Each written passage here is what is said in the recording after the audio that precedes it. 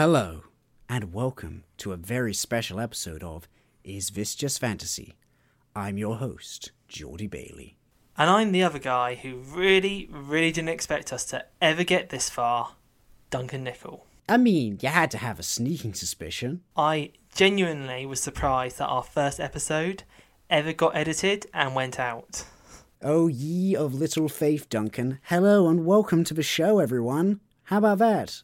It's 2023. Sorry, I'm still in shock that it's 2023.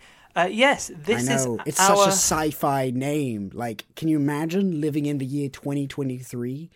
When we live in 2025, it's going to be a serious letdown. Like, I would have expected a lot of, like, cool tech stuff to happen, which will not have happened. Mate, I felt that back in 2014, I think. No, 2015. That was it. The Back to the Future moment. Sure. We finally got to the year where they go to the future and Back to the Future, and you're there and you're like... Yeah, and look how far we've come, Duncan, in the past, now, 8 years. We have NFTs. What a great marvel. Thank you, 2022, for that wonderment. And now we have computers which can make things which idiots will call art and everyone else will call garbage. I mean, to be brutally honest, as a young little English boy, those are like the highlights of the year. It's been a fun one. But besides everything going on in the wider world, it's been fun doing this book club with you, Geordie, and everyone else that's come along. Yes, we're so excited to have run this show and to have to have all our little adventures we've had along the way, from interviewing Nicholas Eames to putting out our very first episode. To losing our very first episode. Oh, what and one to that losing was. our very first episode, that one as well, yes. Oh, sorry, J. Christoph. For those that do not know, as you wouldn't know because it was lost, The Empire of the Vampire was a fully recorded 2-hour-long epic that sadly got lost. We both agreed our best episode up to that point. Without a doubt. It was a highlight. It was a good episode. I don't know what happened there. I think I lost some of my recording got lost before it even got sent, and I think you lost everything on your end. I didn't initially lose everything. I only lost everything after I ran out of memory on my laptop and I need to get a new laptop. Oh, by the way, my laptop had died today. It is dead. It's gone. Oh, okay. Yeah. Well, yeah. Mine's still chugging away. Mine is lovely 9 years old. It's still going. Treat it with love and care, man. I called it Tyrion when I first got it. And then I got an external hard drive and called it Podrick. Because that's where I was back in 2015 when I bought it. Yeah, that was hip and happening. Oh, yeah. So, speaking of Tyrion and Podrick, we too are two bumbling people going on our adventures. And I think it's time for us to have a little retrospective on the year that has been. Outside of some of the negative parts of 2022 we've brought up already, we do have some highlights. We've read some really excellent books that have come along our way. And Duncan, why don't we have a little bit of a chance to talk about some of our favourites we've come across in that time? Just to be clear, I'm Podrick, right? I mean, I am taller than you. Yeah, but I feel like you're the brains of the operation. Are you just trying to be the guy who's really good in bed? Is that what your game is here? I mean, if the boot fits. Oh, wow. Okay, great. Oh, sorry, that was so cringe even for me. Okay, sorry about that. Yeah, yes, that retrospective. Oof. Yes, this year. Okay, there's been some great moments already. What's your best one? What's your best book club? What session did you enjoy the most? Ooh, so are you saying the episode I had the most fun recording? Yes. That's a good question. That's a good question, Duncan. I think in terms of pure moments of joy on this podcast, nothing will ever come close to us recording First Rider's Call and you not realizing that in our minds, much older king was Carrigan's love interest. That had not crossed your radar whatsoever, and me howling in laughter. That was a standout. I still stand by that in that first book, the King's age is not clearly put across to the reader. Like, that's not my fault. At least, even in Twilight, they were very explicit about it. He is an older man. Let's be quite clear about this. Not so in Green Rider. I'll see. So my favourite moment, or favourite session we ever had, was actually on a bit of a controversial book. And it was The Gutter's Prayer.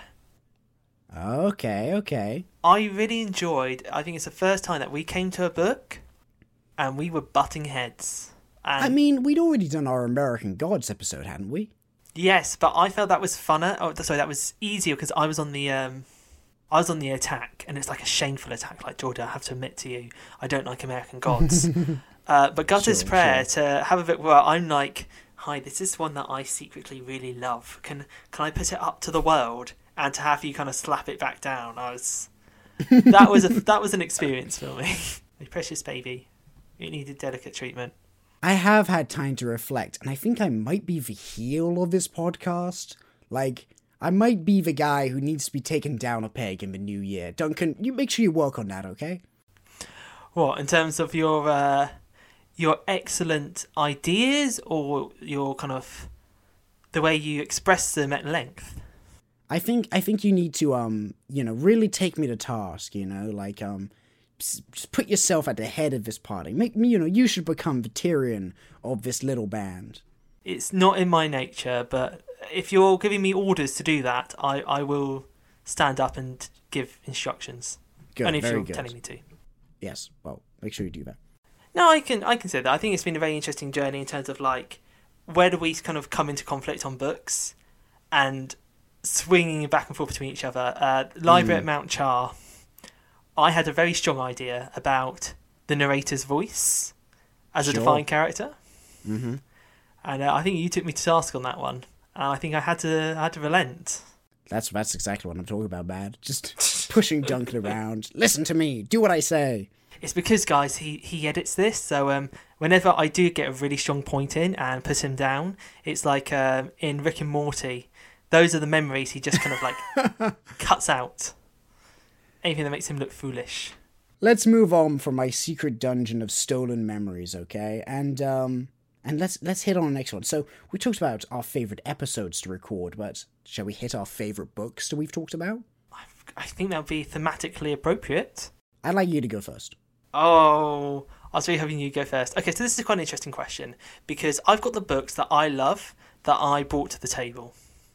And I've brought some books that I adore to the table. Probably most prominent recently, The Band, of duology, particularly Kings of the Wild. I'm a huge fan. But also, as we know, I love Conan. I do. Mm-hmm. And I loved The Tale of the Elephant, first story. And I love... Well, to be honest, I love pretty much every book I've ever picked. But I feel like my favourite book, the book that I most would recommend to most people... and would go about and be like, this is the best example of fantasy literature we have covered this year. What is it? And I'm pausing because I'm actually like, do I want to say this? Is this what I'm going to dedicate my opinion to? Say it, man. Say it. I think it was A Wizard of Earthsea. Oh, yeah. Well, that's an excellent choice, Duncan. That's a really excellent choice. I know, but we've had so many good choices, so many great sort of more modern picks and older picks. But I think in terms of it being good literature and actually having something really poignant and clever to say, and maybe not the most fun, which I always think, fun and entertainment value. Sure. Other points maybe got that a bit more covered, but in terms of like what's going to stick with me and what I feel like I grew the most as a person reading that book, it's The Wizard of Earthsea. Just hands down. I mean, absolutely. It's a wonderful, wonderful piece of fiction. It's the sort of thing that we, it sort of makes our podcast worthwhile, isn't it? That we don't just talk about popular schlock. We talk about actual real works of literature on the occasion, the stuff that you could tell anybody about and they'd be like, oh, yes, a proper book, of course. But it is a fantastic novel. And a trouble I'm going to have with this, Duncan, is that, like you, I've put a lot of books I really love in this year. I may have even, shot my load a little too early, because I've picked 3 of my favourite fantasy novels ever. 4, if you include Berserk. Like, and I've put him out there and said, here we go, let's talk about him. You know, like, there's Strange the Dreamer, and then followed up by The Muse of Nightmares. There's The Wizard of Earthsea, as you say. American Gods is one of my favorites of all time. And then there's Berserk, which I think is, like, it is my favorite, period. But I think, in terms of my highlight of my year, it's definitely not going to be a reread, you know? And the book which really just lit me up and got me so excited about reading, it's definitely Kings of the Wild. Like, maybe I'm being skewed by the fact that, you know, like, obviously we had our conversation with Nick, and that was really exciting, but I really think that if, like, he'd never responded to my email, I think it would still be my number one. I had such a blast reading it, and it's the only book in the entire collection which I have read twice this year, you know? Sorry, you read that book for the first time in, like, November. Yeah. And then I reread it again. I think it was still November. And you read Bloody Rose in between, the sequel? Yes. That's right. I am so happy that I recommended that book to you. And I brought it into book club, because when I picked it thinking, this is going to be so much fun for Geordie. And I think he needs it. He needs that lift. So the fact that that's played out, it brings me such joy. Well done, Duncan. That was a good choice you made. I have this terrible habit, and I don't know if it's just, like, part of a human condition or if it's, like, related to learning difficulties or whatever. But you know when, like, there's a plate that you need to put away, and you know you gotta do it, but you just can't bring yourself to do it? Or when, like, you're on Netflix and you just can't pick a show to watch, and you have this long list of movies which you've said you want to watch, and you've put in a list, and they're just waiting right there. You've already said you want to watch them, so why don't you watch them? That's what I was doing with Kings of the Wild. Like, I knew it was a book which people loved. I heard it was, like, something that was really up my street, and I just couldn't pull the trigger on it. And you have helped me push past that and just go ahead and do it. So thank you, Duncan. You're very welcome. I just want to also add that I feel so hard for both those metaphors. I feel so hard for both those metaphors. My partner continuously berates me because I always leave one item on, like, the drainage board. Like, and I don't know why, but I will always leave one glass. It's like I get through everything and I just go, I can't be asked to dry that one thing up. And it is a compulsion. And I'm sure everyone can relate to that list of films or video games or books. I actually had a really great moment just before Christmas. She's staring at me, Duncan. Amelie, she's just staring at me with those eyes. I've not had it with that one, but just before Christmas, I do a mix-up. Not entirely my fault, but mostly my fault. I went without internet for like 10 days, and I broke out my old PS3. Egad. I know. And I played a game that came out in 2010, and I purchased in like 2011, and it's been sat in a box for 11 years. And I finally played like Dante's Inferno. Don't know if you remember. PS3 game. And it's like, it took me literally not having internet to go, alrighty, it's time for you. And I enjoyed it so much, and I had a great time. And I cracked the game out in like 4 days. And now I've got my internet back, and I'm like sat on my PlayStation 4 with my PS Plus with this like catalogue of like 150 games. And I'm like, don't know what to play. Well, how about I just download like 4 of them, play the first like 5 minutes, get bored, and then uninstall them and download something else? That sounds like fun. Let's do that instead. Have you played the sequels? You know, the Paradiso and the was it the Limbo? The one about Purgatorio. Unfortunately, Purgatorio was never made. If you finish the game from 2010, it actually ends with "to be continued," and you're like, "Well, that didn't work, did it, mate?"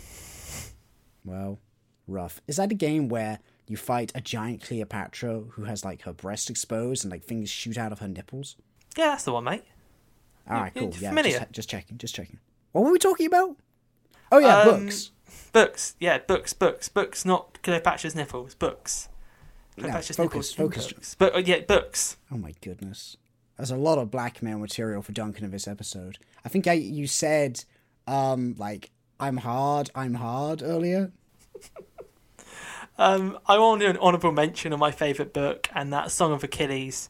Also, so like the most literature fantasy book we read, and I loved that as well. But Wizardverse It was it good. for me. I was defending it online recently. There were some people making some claims about it that I was like, I'm stepping in here. But speaking of Song of Achilles, Song of Achilles is a book I knew I was going to love, just like Kings of the Wild, or I suspected I was going to. But there are some which were a very pleasant surprise, and I think we should hit on those. The ones where, Duncan, you brought something to the table, and I was like, oh, I'm not sure about this.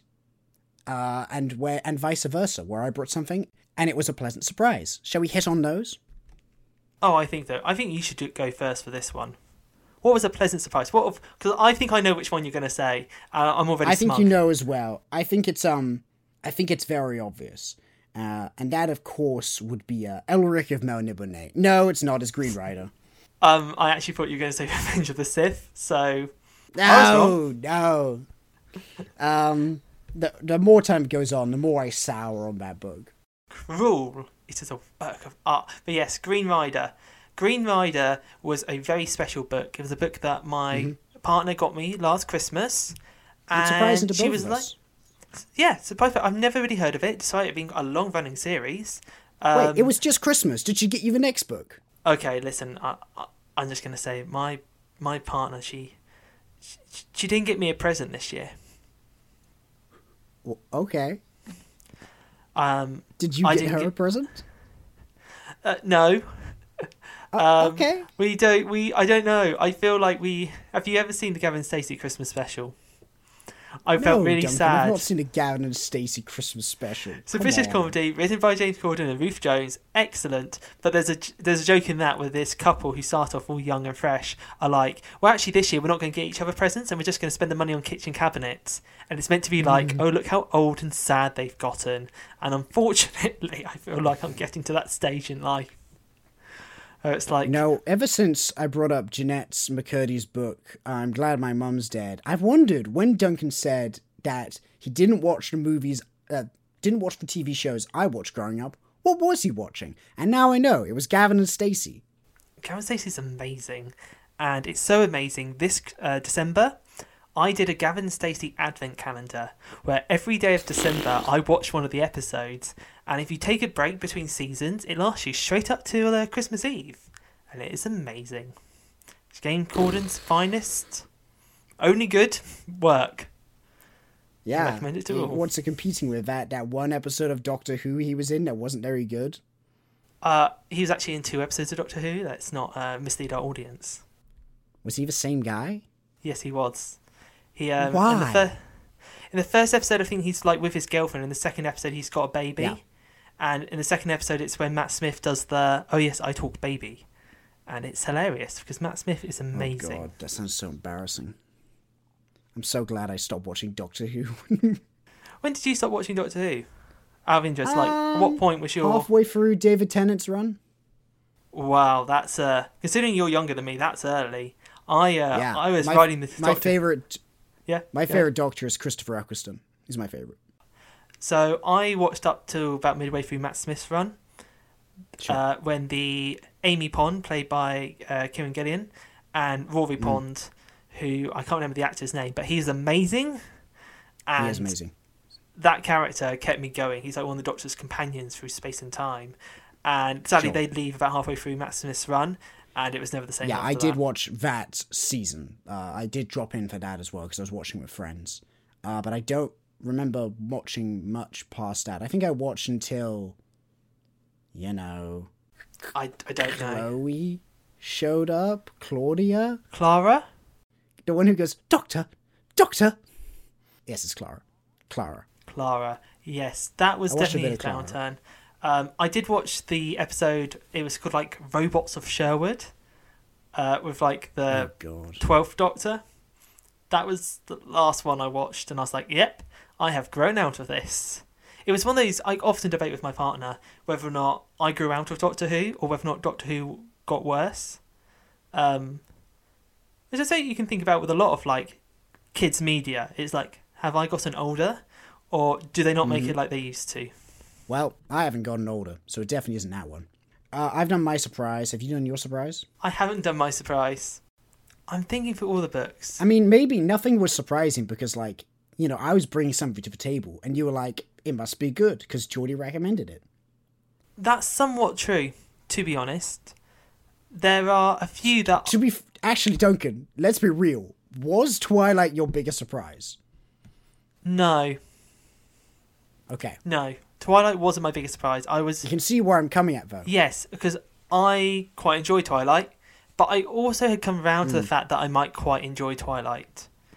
If there was a biggest surprise, I mean, I didn't know anything about Strange the Dreamer, but I knew you loved it. So I kind of expected that to be good. Mm-hmm. I can't really do Empire of the Vampire, because I think that's not fair. So I think then... Yeah, I think so too. That would leave... Which ones would be the biggest surprise? I think there's two. That was a surprising book, though. It was better than I expected. Like, a lot better. I think there's two books left over, and it would be one of these two, and I'm not quite sure which one I want to give the crown to just yet. But I was very surprised by not liking American Gods. But I was also very surprised by how much I did like The Library at Mount Char. What's it going to be, then? I think I'm going to give the hat to... What about Malice? Oh, well, that's one of my picks, and I was very surprised how shit that was. Fuck it, it's Malice. Malice was surprisingly bad. In fact, I was shocked by how bad it is. I suspected I might not like American Gods, and I suspected Library of Mount Char might be good, but Malice I full on went into expecting greatness, and I did not find it. And I'm sorry. Every time I see that book brought up, people have nothing but good things to say about it. I really do not understand. It just didn't click. It just, for me, Malice was this Frankenstein of other fantasy elements with just not enough of its own flavour to give it anything. It was dull. Yeah. That's the way I've heard you describe, like, early Wheel of Time. Like, it didn't have enough of its own identity. But Wheel of Time, to be fair, and this is the thing, I could have read The Eye of the World and maybe said something very similar. But Wheel of Time, lots of people say, it gets better, it gets better, it gets better. And I had pushed through Wheel of Time, and I was like, yeah, no, you're right, it does develop. But Malice, I've not had anyone come up to me and spoken enough about what new ideas come in to the Faithful and the Fallen series to make me think it's worth continuing. John Gwynn's other work, haven't read, they might be amazing. We're definitely going to read that. I mean, look at those big dragons. I know, the cover artist is so good on them. Beautiful design. They're so big. So big. Absolutely massive. That's another one for the blackmail. Absolutely massive. And yeah, I mean, I think that's a nice little sum up of some of the books we've looked at. But, you know, we do a fortnightly show. We do it every 2 weeks, and there's a lot of stuff that happens in between. For example, we never talk about movies. We've talked about TV shows here and there. I think we should take an opportunity, Duncan, to talk about step outside the realm of fantasy. To talk about some of the other media that really struck a chord with us this year. What do you think? I think when you say step outside the realm of fantasy, you're going to realise how little I do that. And when I do step outside, how far I do not stray. We'll take up the gutters off the side of this bowling alley, but you can still hit a strike, man. No worries. Absolutely. So, did that metaphor even work? Did that make any sense? What am I talking about? Go on, absolutely Duncan. not. Oh man. So let's just step off the show for a second, talk about some other fantasy books I've read. Because I spoke about, around the time I read it, The Heroes by Joe Abercrombie. Sure, I remember. And that was a wonderful, wonderful piece of fantasy literature. Mm-hmm. I'm sure we'll touch on Joe Abercrombie at book club. But it really took me by surprise in terms of depicting the idea of a singular battle and the fact that there are good and evil on both sides and exploring that really well. Absolutely a star. Mm-hmm. Another book that I read very recently is Stormfront, the first in the Dresden Files series. Yes. Now, I want to bring this up because I didn't know if I wanted to put it on book club because I've heard some conflicting things. Okay. All I'm going to say to the fans of Stormfront is that I will probably put out a couple of paragraphs reviewing it on our Instagram. So please go check out our Instagram at It's Just Fantasy Podcast That's it. I'm so used to saying it's just fantasypodcast@gmail.com. I actually really struggle with like the tempo of the sentence. That's because you've said it so many times. You've just like built up this rhythm. You can't escape it. I thought it was okay, and I'm very interested to see where the series goes. It's done that quintessential thing of making me want to read the next one. So well done there to the author, but I'm still very hesitant as a series as a whole. There is some content in there, similar to my experience with Twilight, actually. All right. Where quite often, as soon as I get a bit of momentum... I've often heard these books compared to each other.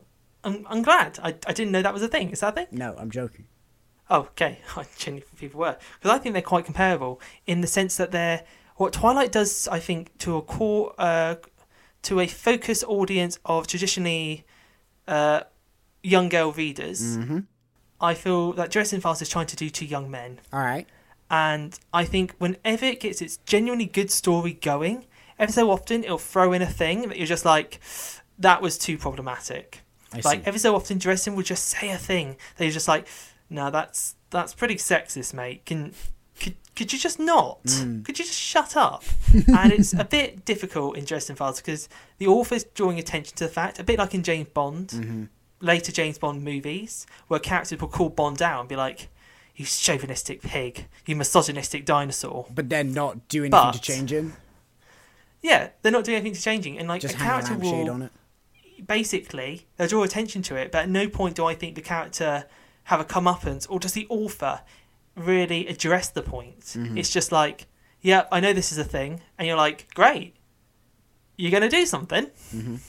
I'm sure we'll go into more depth, and I've heard the series does get better as it goes on.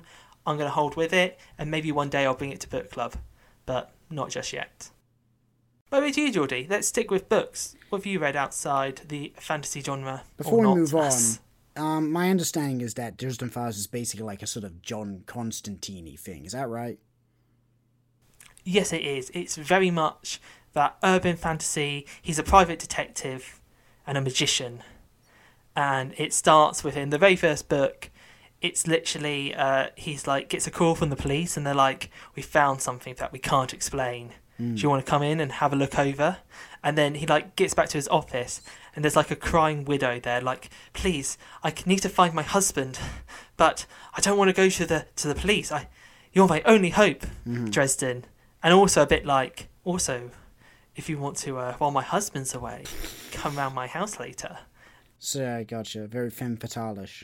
Yes, and it doesn't have those tropes. And I'm going to say, as someone who's also read the Lowtown trilogy by Daniel Polanski, I'm going to say, I'm very apologies if I get that name wrong, by Daniel Polanski, I love a bit of that kind of noir detective vibe into a fantasy story.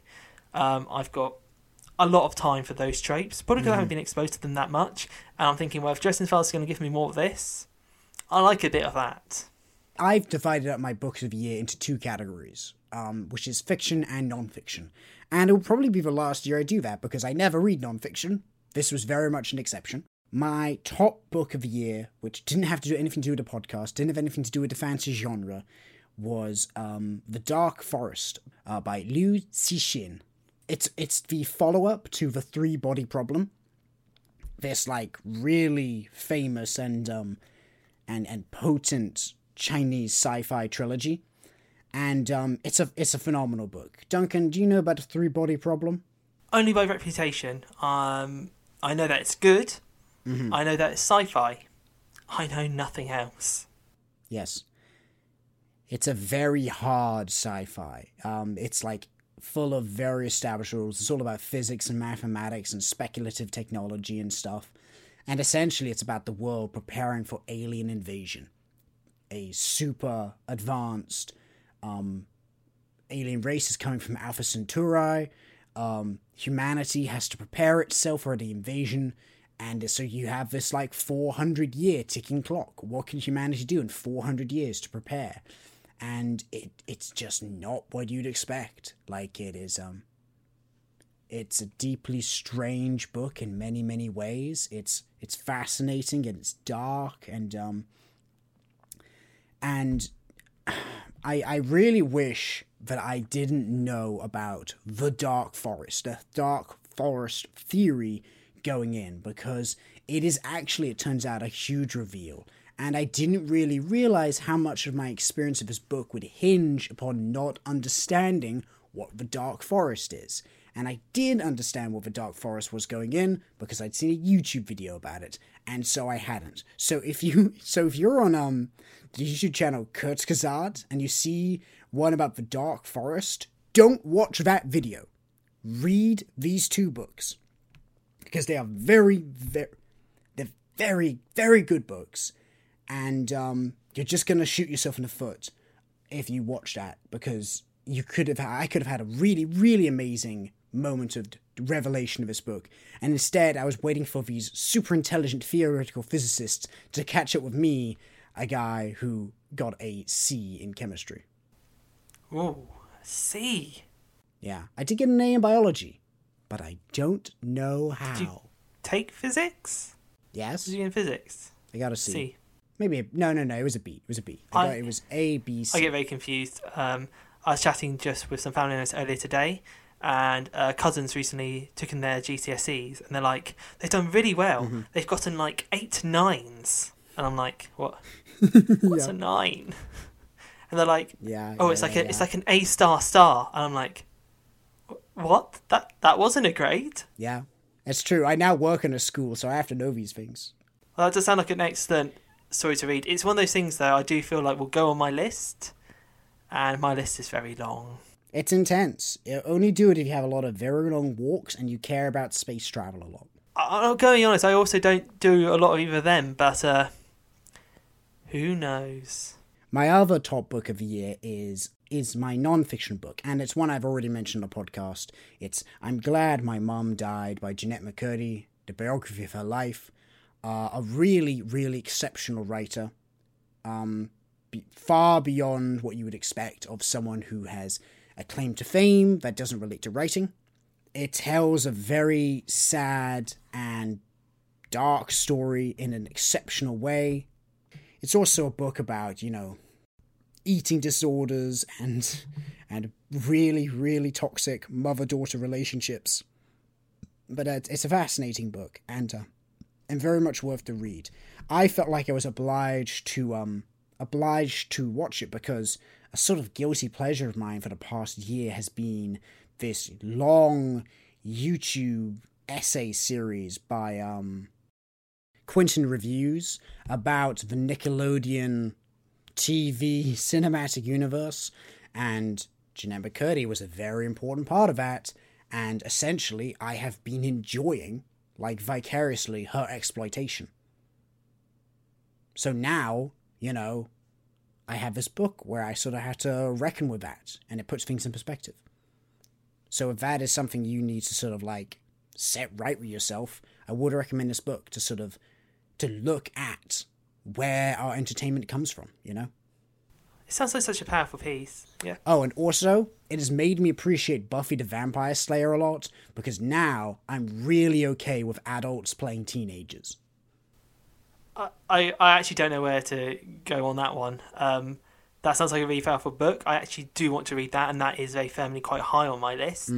And to be honest, from the moment I saw Grease, I was like, yeah, whatever. Let's do some age-blind casting. I think that's fine. I think adults playing teenagers is absolutely fine. But I think they shouldn't all just be adults the same age. You should literally get just a whole cast. Just mix them all up. Like a 40-year-old in there? A hello fellow kids situation? Yeah. Alright. Absolutely. And then just blatantly cast parents younger than the children. If they're a good enough actor, they'll make it work. Sure. To be fair, I had a friend when I went to sixth form, and I literally had a friend ask me if he was my dad. So what? He had graying hair, and he was slightly balding on top. I mean, I can't possibly relate to that. I'm 27. I'm coming up on 27. I am getting so grey. It is very sad. Well, I'm not. But I will do it with grace. I'm rolling my hands through my luscious thick hair. Well, at least I can roll my hands through my luscious thick hair in other places. Like my beard. I'm talking about my beard. Your chest? And my chest, to be fair. Right, this is off topic. No, what is... Why is this such a weird episode? I might edit all that out. That was fucked up. Duncan, right. I know that you like to read comic books as well. Do you have any comic books that were really a highlight this year? Geordie, there's been so much going on in the world of comics, and I've been involved in a tiny, tiny part of it. Yeah, you know what? It was a big year for comics. A lot of stuff happened in, DC and Marvel, and I didn't read any of that shit. I, this year, have been finishing off Marvel's Conan the Barbarian run before it finally passes the torch the torch gets passed over to Titan Comics, who will be taking Conan forward in the new year. So that's the thing. For those that follow the series, I think I posted on the Instagram my thoughts on the Savage Avengers series that came out that finished this year.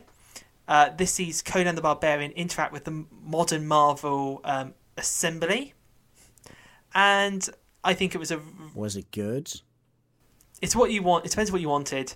If you wanted to see the Savage Avengers, like a team of like the more anti-hero side of Marvel, the Punisher, Elektra, Conan going out on adventures, then no. If you want to see Conan the Barbarian like bumbling through the modern world and like meeting up with other superheroes for like one-offs, then yeah. Isn't that just like literally a whole Red Sonja comic book? Sorry? Isn't that just a whole Red Sonja comic book? What? Is like her arriving in a modern day and having like misunderstandings and stuff?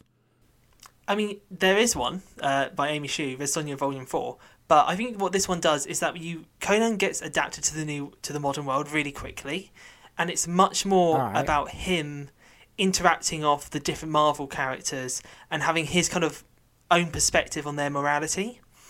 My favourite scene in it is when Conan has dinner with Doctor Doom, and Conan's like, "Why do you wear a mask?"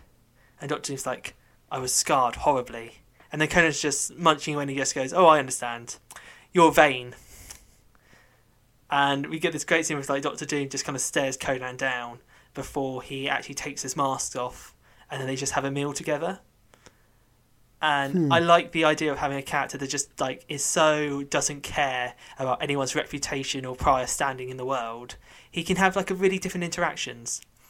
Unfortunately, there's a really dull plot about an evil wizard. I don't think Conan would ever eat a sorcerer's food, but carry on.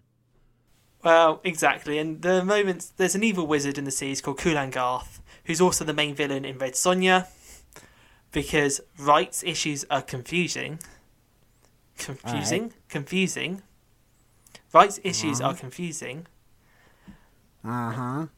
Because it was a character that originally appeared in the Marvel Conan, but then Red Sonja appeared in that comic, and then the rights got split down the line, and I honestly think I've enjoyed reading the Marvel Conan comics this year, but I've enjoyed reading the behind-the-scenes rights issues almost as much.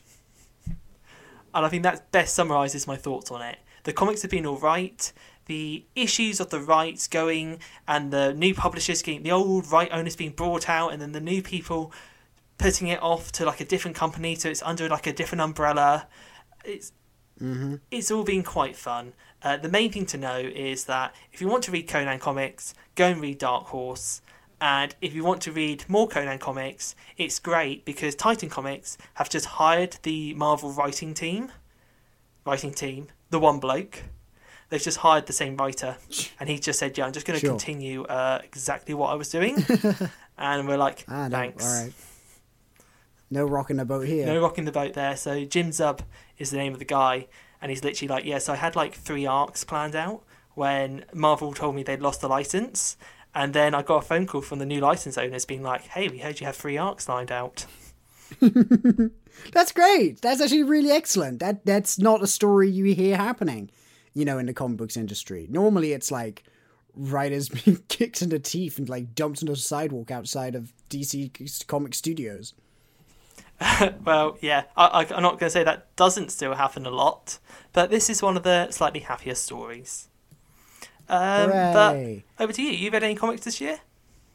Well, last year, but yes, I had a big comic book highlight of last year. It really took over my world for a little bit. But it was a very enjoyable manga, which I really got stuck into. I'd already seen the anime adaptation of the first season, and also its like movie adaptation in 2018, I think, actually. 2022 is when the second season came out, and I'm talking about Demon Slayer. Once I finished up the second season, I jumped into the manga. I decided that I wanted to see it through to the end, so I bought all the rest of the manga, and I had a really excellent time. A lot of fun. It's very short as far as shonen series go. The full run is only 23 volumes, as opposed to 112 for One Piece, 84 Bleach. It is breezy in comparison. Sorry, did you say Bleach is only 84? It's probably more than that, but I can't tell you, man. Well, you know what? I'll tell you exactly what. I have in front of me the only issue of Naruto I wasn't able to sell, and it's issue number 24. So one further than Demon Slayer ever got, and it is the Rescue Sasuke arc. This volume ends with Gaara. It ends with the moment that Naruto catches up to Sasuke. So he hasn't even vanished yet. Their fight hasn't started yet, and Shippuden hasn't happened yet. That is how long Demon Slayer is. Start to finish, it's before the halfway point of Naruto. Is it better? Yeah, it's a lot better than Naruto. I'm so glad to hear it.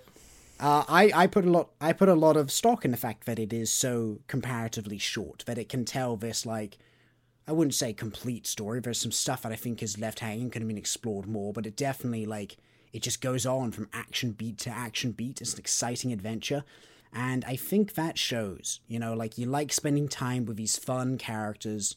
You like seeing their cool sword abilities. You like seeing them fight these demons, and it was pretty successful.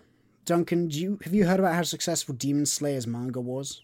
I actually have no concept of how successful it was. I've heard of it, which tends to mean it must have gotten pretty successful, because I do not exactly live with my ear to the ground for the anime or manga scene, so things need to make a lot of noise to reach me. So it came to an end in 2020, and that year, it came to an end in May 2020. And that year, following on from its successful first season in 2019, Demon Slayer was the most sold manga in all of Japan, and it outsold the entire Western comic book industry in terms of sales. So what? So one manga outsold all of Marvel, all of DC, all of Image, all of Dark Horse, all of Skybound. That's insane. Do you mean the total sales for every comic published by those Marvel, Dark Horse, DC? Every Superman, every Batman, every Iron Man, all of them. So does every Japanese household have a Demon Slayer bookshelf now? I think it was very popular in Japan, and it was very popular elsewhere as well. Wowza. It's a good series. Okay, that's more than I was expecting. I may have to give that a go. It will be the second manga I've really tried to sit down and read. I have physical copies, so I can actually send you these. That would be amazing. I made a foolish mistake earlier this year. Well, not a foolish mistake. I made this decision many years ago, actually, when they started publishing them. Whereas I had to choose, did I want to buy the Berserk omnibuses, or did I want to buy the Conan the Barbarian omnibuses by Marvel, the classic run? I choose the latter. I'm very happy with them, but in hindsight, maybe I shouldn't have gotten a series in omnibus that I'd already read to completion. Yeah, man. So just say, yeah, man. That makes it sound so sad. Maybe judgmental I could handle, but not sad. They're very nice. Yeah, but I now have it in different remastered colours. Cool. Thanks. Did you give away your old ones to charity? No, because they have a different remastered colours. Are you not listening? I have it in like every time they remaster the colour work, I get a different edition. And do you know what? And you wouldn't buy a new microphone? Listen, right, there's maybe I'll buy a new microphone. Come the new season in the new year, you're going to be hearing Duncan in all the better sound quality. Oh yeah, you're going to hear like a clicking of his teeth, the slurping of his tongue. It's going to be gross. It's going to be amazing. But I very much enjoyed... I don't know, back over to me. The kind of the omnibuses were fantastic. And Geordie, we're moving on. Maybe you'll be made to read them. Oh, yes. We'll be moving on. Duncan, were any films you liked this year? None. Wow. This year, I've barely been to the cinema. I've gone to see like 2 Marvel movies. I was kind of disappointed by both. Yeah, they sucked. I went to see an artsy film called The Banshees of Inisherin. Mm-hmm. That one didn't quite vibe with me either. It's about an old man who decides he doesn't want to talk to his old drinking buddy anymore. And his drinking buddy is like, why not? And he goes, because you're boring. And this escalates to self-mutilation, arson, and potentially murder. So sounds extremely sad and Irish. It was both those things. So I've actually had no real enjoyable films this year at all, other than Glass Onion, which came out very recently. I watched on Netflix, and it was a fun time. It was very film. good. I liked it a lot. I watched that for the second time yesterday. Daniel Craig, his accent, inspired choice. Mm-hmm. I just struggle with it a bit. It reminds me of when he did an accent for the Lara Croft film. And I'm like, I met you in Layer Cake. I know your voice too well. But he does do it very consistently and very well. But it still bothers me ever so slightly. In terms of films, I did 2 categories. I did popcorn and good cinema. At the top of popcorn is Top Gun Maverick. Seen it twice in a movie theater. It was great both times. Nothing really to say about that. Good movie. Duncan, you'd enjoy it. Good cinema. Also, you'd enjoy this. It's Nope. Jordan Peele's 3rd film. It was really good. It wasn't too scary, but it was pretty scary in one part. And man, that guy's just a good filmmaker. TV shows. Lots of fantasy this year. Lots of great fantasy. But Vox Machina was the best one. Oh, Vox Machina was so good. It's coming out again. The next season's coming out this month. I'm very excited to watch it. I know we had lots of live action fantasy. I still haven't seen House of Dragons, so I can't comment. Willow is ongoing, and I think is a very Tweedledee off to fantasy. So that's how I've described it, and I stand by that. Okay. I don't even know what that means. Is that good? Great. Thanks, Duncan. And then finally... His Dark Materials came out just at the end of the year by the BBC, and I think it is one of the best adaptations ever. It's a shame I didn't like the original book that much, but it's a good adaptation of that book I didn't like. Like, is this the knife one, or is it the subtle knife, or is it the Amber Spyglass? This is the Amber Spyglass, yeah. Oh wow, I didn't realize it had to come out. It's all available on iPlayer. Amber Spyglass, yeah, it's definitely very different from the first 2. All those books are very different from each other. Top TV show for me, there's no question, like, it's almost uninspired. It has to be Better Call Saul, like, watching Breaking Bad for, like, over 10 years at this point, so seeing it come to an end so spectacularly, really fantastic. Like, talk about an unexpected hit. Like, you just did not expect it to come on so strong and actually be better than Breaking Bad. That almost felt too boring, to deliver as an answer, so I did have to give some more. I really have to bring up Wedding Season, which I enjoyed a great deal. It was made by my cousin Ollie. We're very proud of him for making it. Duncan, you watched that show, didn't you? Okay, Wedding Season is secretly great, and not enough people have watched it. Me and my partner adored it. No. It is a really fun, like, I love it. It's this sort of, I don't know how to put it. It's like this downhill fall of like disaster to disaster. The main character in that is constantly going like, oh, he's in such a bad situation. It's this like he like falls out the frying pan into the fire, and then he kind of pulls himself out of that. But unfortunately, the fire within a volcano, and now he's landed in the lava. And now he's like, and every time you think he's getting in a better situation, it just gets worse. And I found it hilarious because I think nothing makes comedy funnier than half the cast ending up dead. So, whoa, A star. Okay. Yeah, and also Cheaters, another TV show he released this year. I feel like that one got a really positive response, and I enjoyed it a very great deal. Very funny. 15-minute long episodes. Really, what's your excuse to not watch it? It's a raunchy, funny time. Duncan, I think you also enjoyed that one. I did enjoy it. It was an excellent show that kind of explored the ideas of infidelity, and it also really explored the ideas of just what we consider normal relationships. Messy relationships. Yes, but only messy by what standards? I found that was the angle I really walked away from. This is messy only if you assume a normality which they need to adhere to. But if you can be, I think it really was a nice idea of like, well, what can you be more accepting of? What is it okay to be more accepting of? And was it not okay? And where do you draw the lines? And it was great. Another TV show which I really enjoyed, and I'm not going to be abashed about. Like, I really enjoyed an anime that came out called Komi Can't Communicate. It was incredibly sweet, incredibly funny.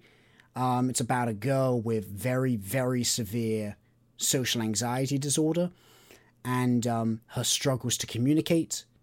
The main character is actually like her first friend. The first friend she makes was coming to a new school, who's like able to realize that she's not aloof, she's very socially anxious, and she embarks on a quest to make 100 friends, and all of her friends are fucking weirdos. A lot of comedy, it's very, very cute, and eventually turns into a great romance. Oh, that's really nice. It was very nice. I think one of my favourite animes ever was actually it was nothing like that. One of my favourite animes ever is the Ouran High School Host Club. Dragon Ball Z, it's just like that, Geordie, yeah. Ouran High School Host Club, fantastic. 5 stars out of 5. But that is a completely different matter and can be discussed later. It's been a great year, in some ways. For media, I think, and for art, it's been pretty good. I mean, I think the movie scene could have been better. Here's to, next year and all that. Wait, but, this is the year that the sequel to the biggest money-making film of all time came out. Surely. Avatar 2, yeah. You seen Avatar? Yeah, it was pretty good. Oh, I haven't, actually. I thought I was going to do a joke I liked it a about lot. that. I think everyone should go see it. It's really enjoyable.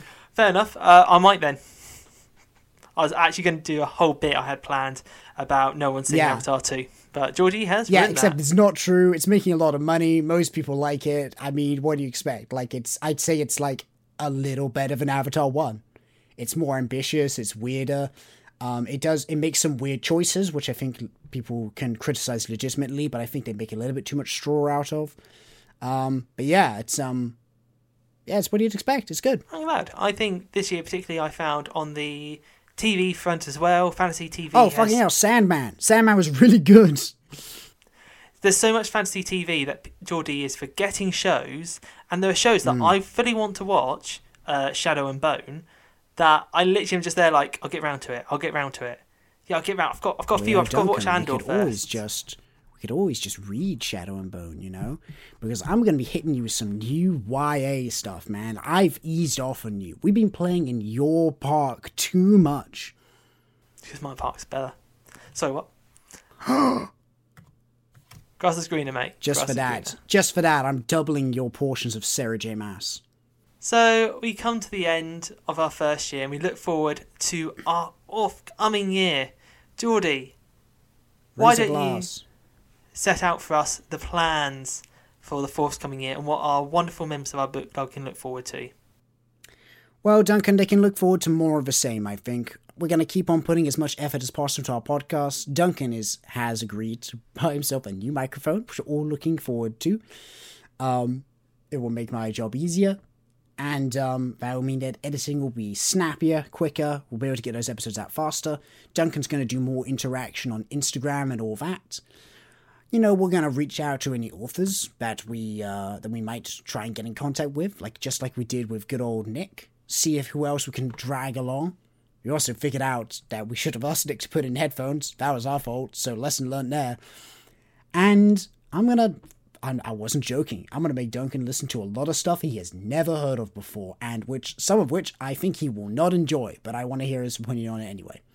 I'm so very excited about all of this. I think there's so much more for us to dive into. I had a short list of my favourite fantasy books, and we've not even cleared that yet.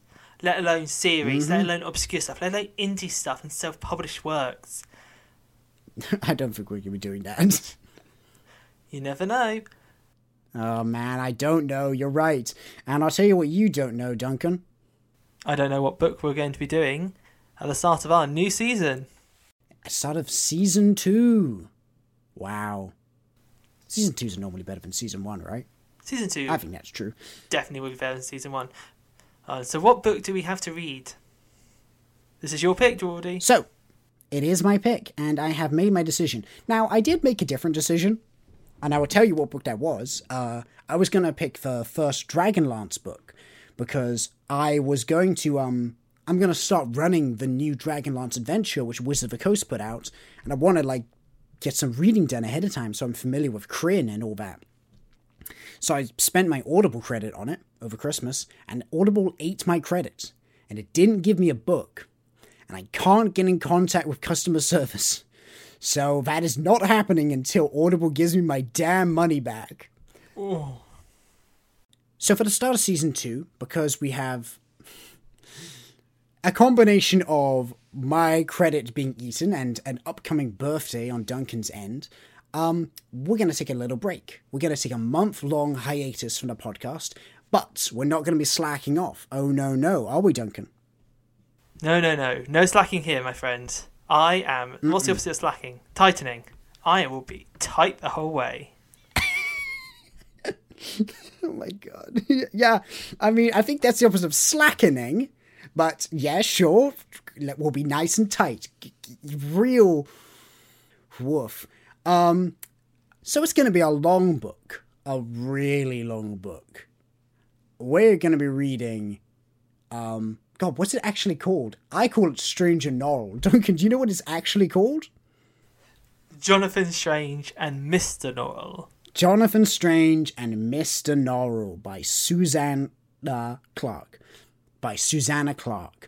This is one of my favourite fantasy novels. I have tried to read it a second time, but boy is it long. Boy is it a long one. I can't tell you the page count, I don't have the top of my head, but I am currently I don't know, at about chapter 2, yeah, so it's about 35 hours about 35 hours of audiobook in there. If you want a reference, my copy is 846 pages long, which puts it at a similar length, I believe, to the first Stormlight Archive book, and a bit shorter than the longest Game of Thrones book. I think Dance of Dragon is ever so slightly longer. Well, I mean, I've got a Storm of Swords in front of me, and it says it's 47.5 hours long. Oh my! George. So this is basically brief. George. That's why it takes so much time to write them. It's okay, George. Yeah, you keep going. I have faith in you. And I know... George, do whatever you gotta do, man. Do whatever you want to do. I'm here for you, man. I'm gonna fight all the haters on your behalf. I did not finish your books, because eventually I just didn't want to anymore. But you know what? I'm out here shooting for you, man. Yeah, and I'll tell you now that when whatever it's called, Dreams of Spring comes out, I'm gonna read it, and I'm sure Brandon Sanderson would have done a great job. And that is my joke for the evening. I've also been reading. I haven't got far enough into this, but you know what I've been reading, Duncan? I've been reading The Citadel of Forgotten Myths. That sounds like fun. It is fun. Do you know what it is? Not a clue. It's the latest Elric story. No. Oh my god, I was just about to say, it sounds like an Elric story, because there's a Screaming Citadel, is a Michael Moorcock Elric story. That sounds amazing. I'm currently reading the comic adaptation of Elric, which is phenomenal. Wow, you've gone from not being able to say Elric's country to Elric's first name. He has a very brisk writing style and big ideas, and it's a lot of fun. Alright. Is it good? It's alright. Well, yeah. That's me. You loved the very first Elric you ever read, and since then it's just been let down? No. I liked some of them. I liked Weirded White Wolf. Have you read... Yeah. Have you read Stormbringer yet? Sailor and the Seed of Fate was good. Yeah, Weirded White Wolf is weird. It's that Michael Moorcock, he does not respect women. I can't speak to his personal life, but in his text... Doesn't come across. No. Does not come across very well. I would say... No, I was about to say it gets better as it goes along. It mostly doesn't, actually. Yeah. Ugh. Yeah. Well, anyway, that's a topic to explore at another time. Yeah. God, I'm tired. Did not get to sleep last night. Should have done. I'm ill. It's New Year's Day on the time of recording this, people. So we're both actually completely... That reminds me, Duncan. Completely ragged. Last year, your New Year's resolution was to start a podcast, right? Yes, it was. Good job, Duncan. You did it. Well done. Everyone give him a little clap. Thank you. Do you normally hit your resolutions, Duncan? First year I've ever done it. Wow. Good job. I know. So what you've probably about asked me what my resolution for this year is. That's right. I've kind of got three, to be honest. Number one is buying a new microphone, and I really hope I can pull that off before we record our next episode. Number two, I'm actually getting into my running. I actually have a fitness goal. Oh, good for you. There's a charity run that's done in my local area. It's 10 miles, and I hope to. It's not until about September time, but I hope to not only finish it, because I think I could finish it now, but I hope to finish it in sort of the upper bracket. I want to be in the top half at least. 10 miles is a long way. Like a half marathon's 13 miles, right? Yeah, it is indeed. It's not a short one, but I've got confidence. I look forward to seeing your six-pack, Duncan. I'll never have a six-pack, mate. It's all about the cardio. That's and I think how you get a six-pack, dude. Is it? Yeah.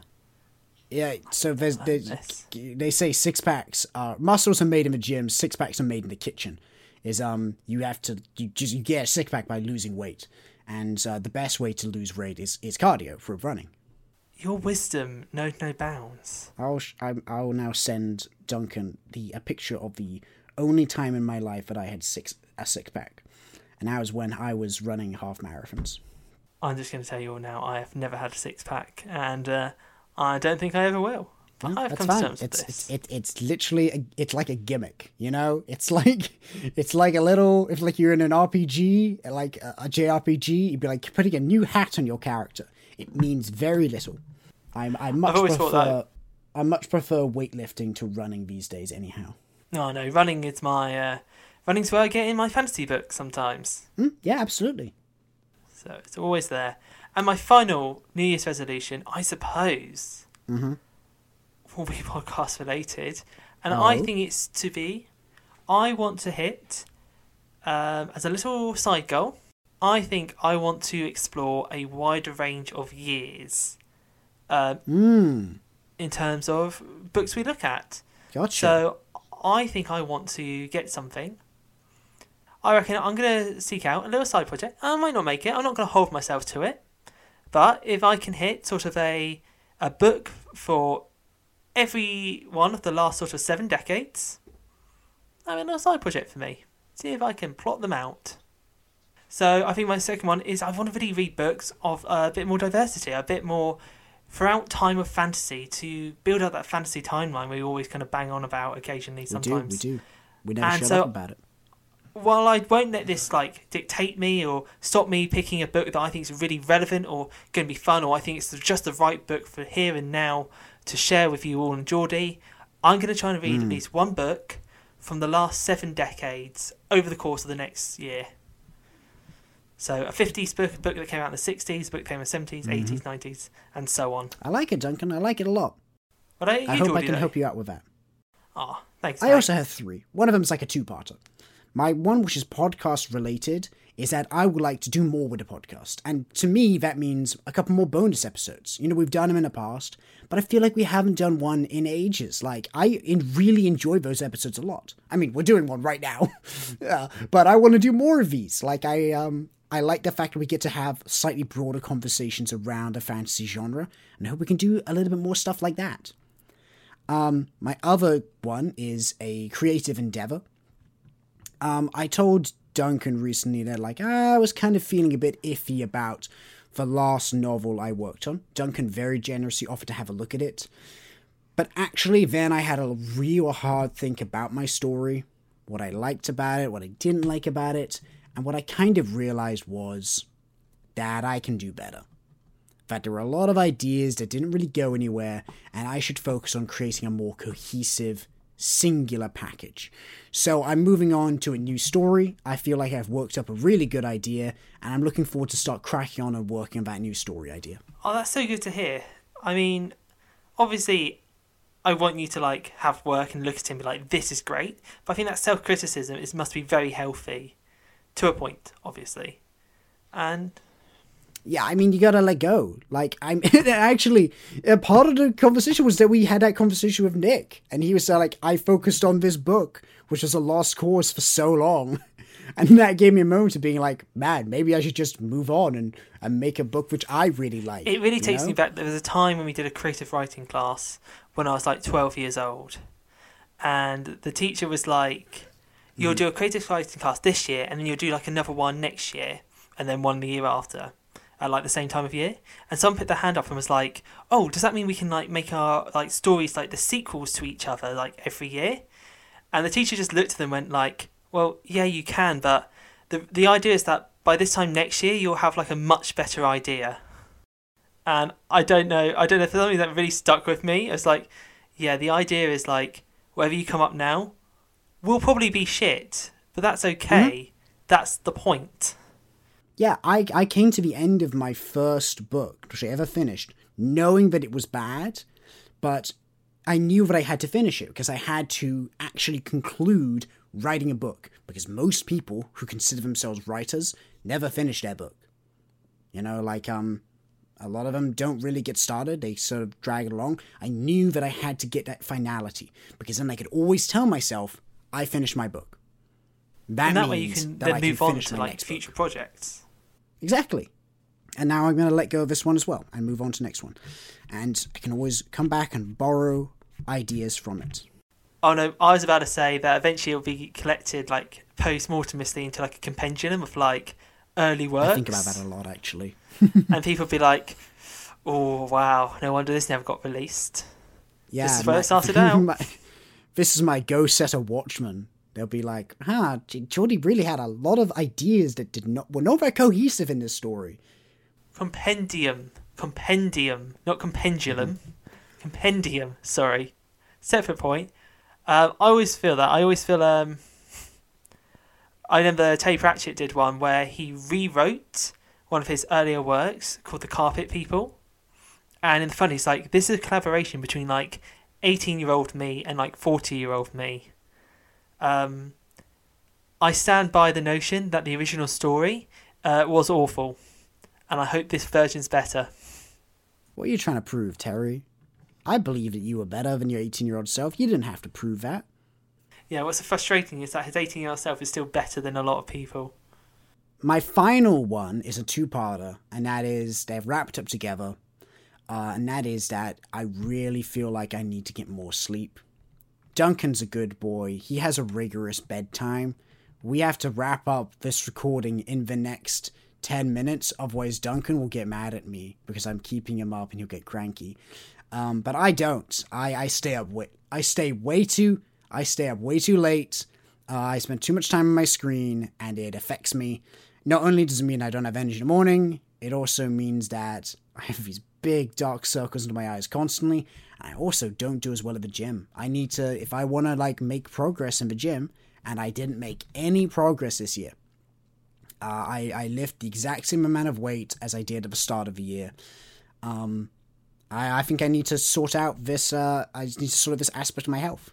And wrapped up in that is I want to drink less caffeine. I drink way too many sugar-free sodas. I think that's a really healthy kind of message to put out there. And I think it's something that I know a lot of people do struggle with. And I really do, I want to be there to support you on that. I want to say that I know it sometimes can be annoying, because I'm that guy in our D&D games who's like, guys, can we wrap it up? And I know it's sometimes how unwavering I can be in like that strictness, but I would just say, I for someone respect it, who's Duncan. I do. in the past, I've been there and I've had terrible sleep patterns, particularly back during my uni days. Mm-hmm. Now that I'm a bit of a big boy and have that kind of 9 till, well, it's not quite 9 till 5, it's a bit longer, thanks. Now I've got that like full-time job and everything. I've noticed how like you've kind of got to be strict because you can start slipping so easily. Mm-hmm. And I just want to be there to support you, and I hope that like, yeah, strong boundaries. I know you can do it, and good sleep, people. Makes everything better. The problem is, Duncan, that I'm speaking to a girl on Bumble, really looking forward to us having our first date, and she is a nocturnal animal. She literally, we were up talking till 4 a.m. and that was a mistake. Like, I said I'd do better, and I did not do better. And I'm very tired now because of it. So, yeah. New Year's resolution's not up to a good start. If you also want a relatable story, I once had, in terms of like betraying values for a very nice girl, literally the week before I met my kind of long-term partner, I was in a pub with a friend and we made a pact together, like, listen, bros before women, we'll stick together, we'll look after each other, you and me, mate. And less than a week later, I'm in a club and my friend gets so drunk he wanders off and gets lost.